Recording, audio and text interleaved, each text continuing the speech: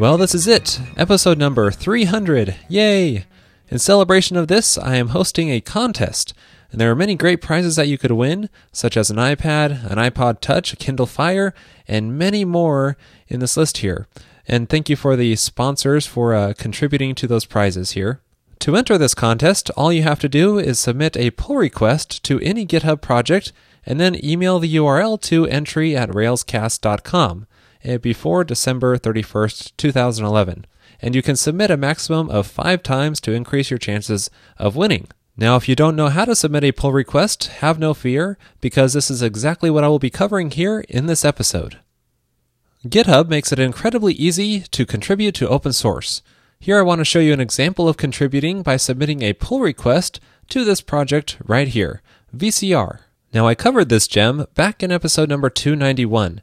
It's an awesome way to record HTTP interactions and then replay them back for fast tests.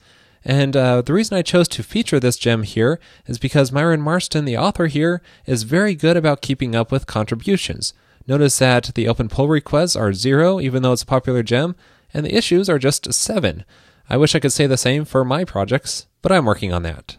Anyway, let's say there's an issue with this gem that we would like to contribute a patch to.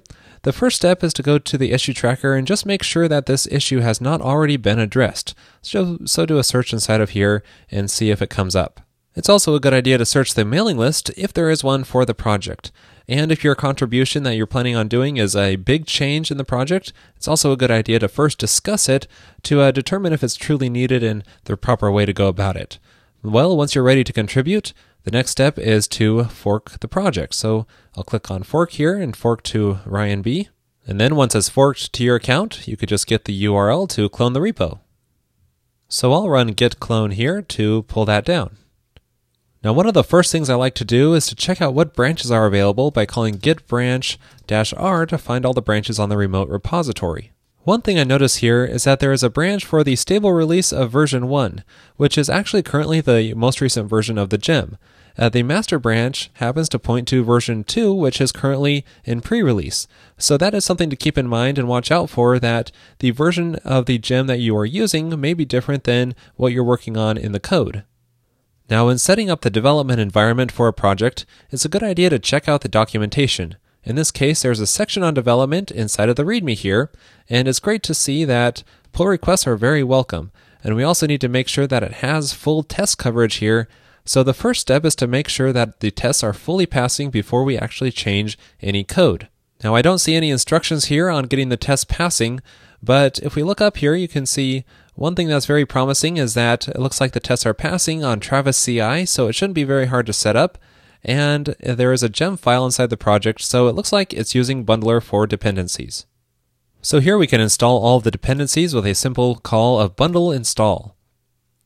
And it looks like there was an error here trying to install the RBFS event gem, and this is sort of to be expected because every system is set up a little bit differently, and you can expect to run into a couple of hiccups when you're trying to set up a project in your environment.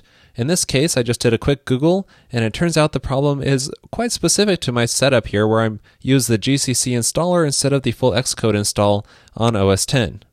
It turns out that this problem is fixed in RBFS event, but it's not in a stable release yet, it's in a pre-release. So to get that, we can go inside of the VCR gem file and temporarily set our version number here for RBFS event to the pre-release version number so that it uses that temporarily until the official release is out. So with that change, let's try running the bundle command again here and see if that works. And it looks like that worked. All those dependencies here are now installed. So now it's time to try running the tests, and that is often set as the default rake task, so usually you can just run rake without any command and it will run the tests. But rake in my system is set up to alias2 bundle exec rake, so you probably want to run that full command here, so that way it ensures to use bundler. So it looks like that's working here. We got our tests running, and it's kind of a cool interface. This is known as foobar. It's called FUUBAR, just presents your tests in a nice output. And so it looks like we have a few pending results in our spec, but that's fine. Everything else passes. So now it's just running the cucumber features here. And we get one failure here. It says no such file to load spec. So it looks like we're missing some kind of dependency that Bundler didn't set up. Now I did a bit of investigating, and it turns out that this project uses Git submodules. So to get this fully working, we have to call Git submodule init followed by Git submodule update, and that will copy over that submodule repository for us. So now with rspec1 cloned in here, it looks like that was our problem, so let's try running our specs again and see if they all pass. And it looks like it all passes now. Yay! So we ran into a couple of hiccups getting these tests to pass, but we finally made it. And that's really to be expected because everyone's development environment setup is a little bit different. But it would have saved us some time if there was some better documentation here on getting the development projects set up. So that is going to be our first pull request to add some better documentation to the README to set up our environment. It turns out there's already a wiki page dedicated to contributing to the VCR project here, but it doesn't contain a whole lot of information, only to run the bundle install command and the rake command, but we need to do a bit more to get it to set up on our system. So I'm going to expand this first, and then we can link to this page from our README. I'll first update this here. All right, there we go. This now contains a section on setting up the Git submodule, and mentions what to do if you run into an error while running the bundle install command. So with these changes, we can now submit a pull request, which adds a link to the README for this contributing guide. So before I make any changes in the code, let's first make sure I have a clean working directory here by calling git status. And it looks like we did modify that gem file, so let's revert that change by calling git checkout, and that way we're just stuck with our clean directory here. It's also a good idea to set up a separate Git branch for each pull request you want to make. So let's make a separate branch here called README contributing link, like that. And then we could just make our change, which is going to be inside of the README down in the development section here. I'm just going to add a bullet point to this list here, and I'll just make it say, see the contributing guide for instructions on running the specs and features. And then once you're done, you can run git diff to check that patch, and everything looks good. So now we can commit it, and let's say adding contributing link to README. There we go.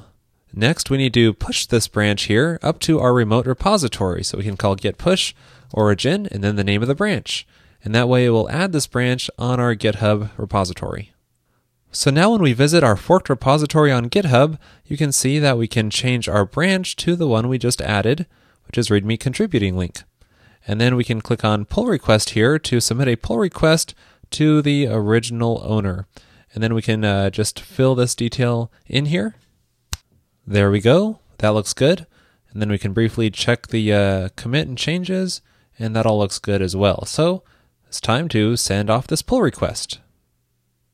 And there it is. So that's how you submit a pull request to contribute to a project on GitHub. And if it gets accepted, our little change will make it easier for the next person who wants to contribute. So now it's your turn. I encourage you to find your favorite GitHub project and try to get that running on your local system. And if you run into any problems, that makes a great first pull request to contribute that back to the project. And that way you're paving the way for future contributors. And don't forget, you have a chance to win some really cool prizes if you submit that pull request URL to entry@railscast.com. For more information about the contest, be sure to check out railscast.com/contest. In the pro episode this week, I will show you how to create a Ruby gem by extracting logic out of an existing Rails application. I will also show you how to test this using rspec and how to make a rail tie and more. To watch that episode and all other pro and revised episodes, just head on over to railscast.com/pro and then sign up there for just $9 per month.